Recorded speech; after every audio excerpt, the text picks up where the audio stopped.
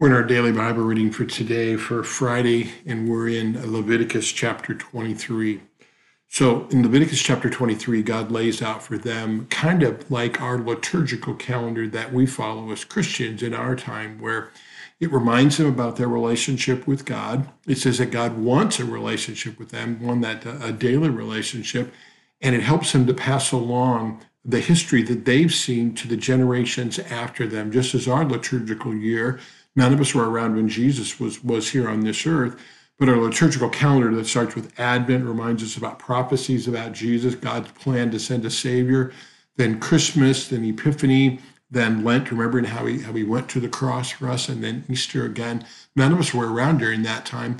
We do a church here so that it continues to remind us of that, and we pass that on from one generation to another. Just imagine, your children when they were little, and they would say, well, why are we doing this? And you'd put them on your knee and you'd say, okay, this is our history. This is what we've gone through.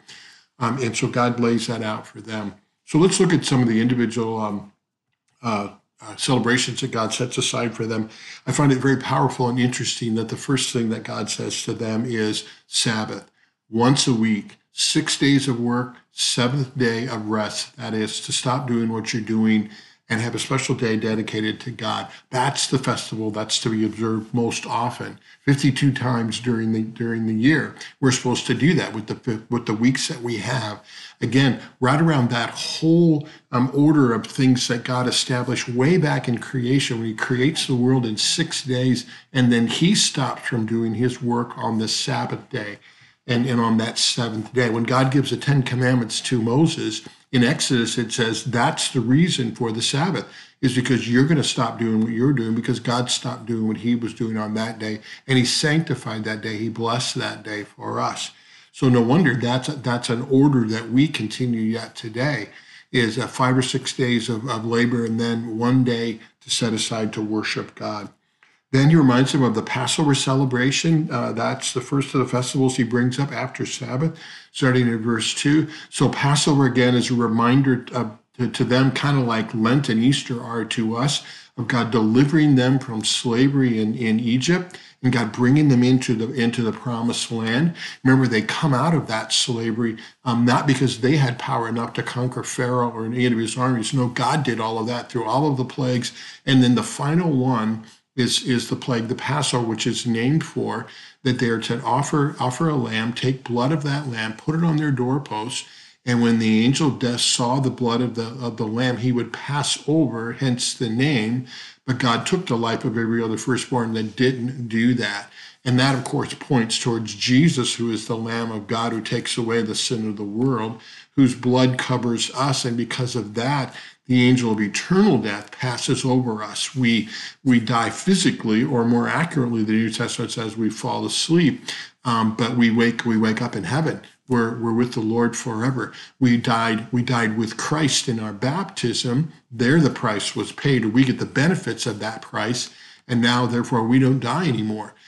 We go to heaven because of, again, not anything because of us, but because of what God did for us. So that Passover was an important one. And again, you can just imagine the children saying to the parents, hey, why are we doing this? Why are we killing the lamb? What did the lamb do wrong? Why is the lamb being sacrificed? It's a beautiful lamb. It did nothing wrong. And they could explain all that about God's allowing for someone else to take the punishment in our place, and of course, prefiguring and pointing towards Christ.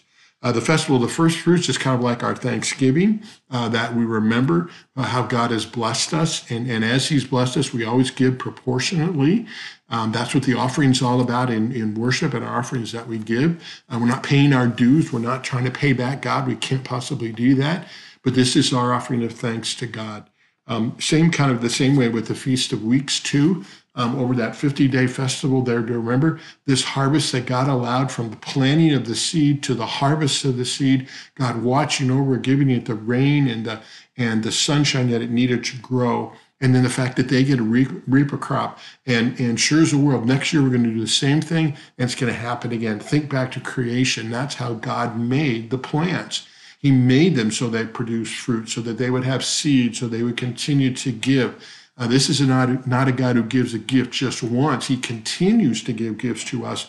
And so that helped them recognize that. The Feast of Trumpets is a reminder again. One of the things is that God is their king. We celebrate that with the trumpets, with the blast. In those days, when the king would come into town, they would blast the horn. Think about Jesus coming in to the town on Palm Sunday, and that's a reminder again that he's their king. And then two more: the Day of Atonement, once a year, again, kind of like Easter. Once a year, they're there to remember that God is the one who made us one with him. At one meant is where that comes from. Remember, the Day of Atonement is when that scapegoat, the priest would lay the hands on the head of that scapegoat, and he'd be driven out into the wilderness, and he would escape, the scapegoat, with our sins. And God, again, would allow that transfer there to happen, just as he did, most importantly, with Jesus, who was our scapegoat and took the sin of the world. And then finally, the Feast of Booths was an interesting one. Literally, booths that God told the people to dwell in, small little huts, so that they would remember again that time from the Exodus onto paradise. That God watched over them, took care of them. It wasn't their great means or great things that they had, but it was all God's blessing that brought them through that wilderness. And that wilderness is kind of a picture of our life right now. We've been saved by Jesus Christ. We've been brought out. We've had our exodus through our baptism. We died with Christ. We rose with him. We're on our way to the promised land, which is heaven. In the meantime, we're in these booths, totally dependent upon God. And think about how God took care of them as they wandered in the wilderness. He gave them, direction with the pillar of fire and the pillar of cloud. He fed them with the manna, with the quail. He took care of them. The same is true for us.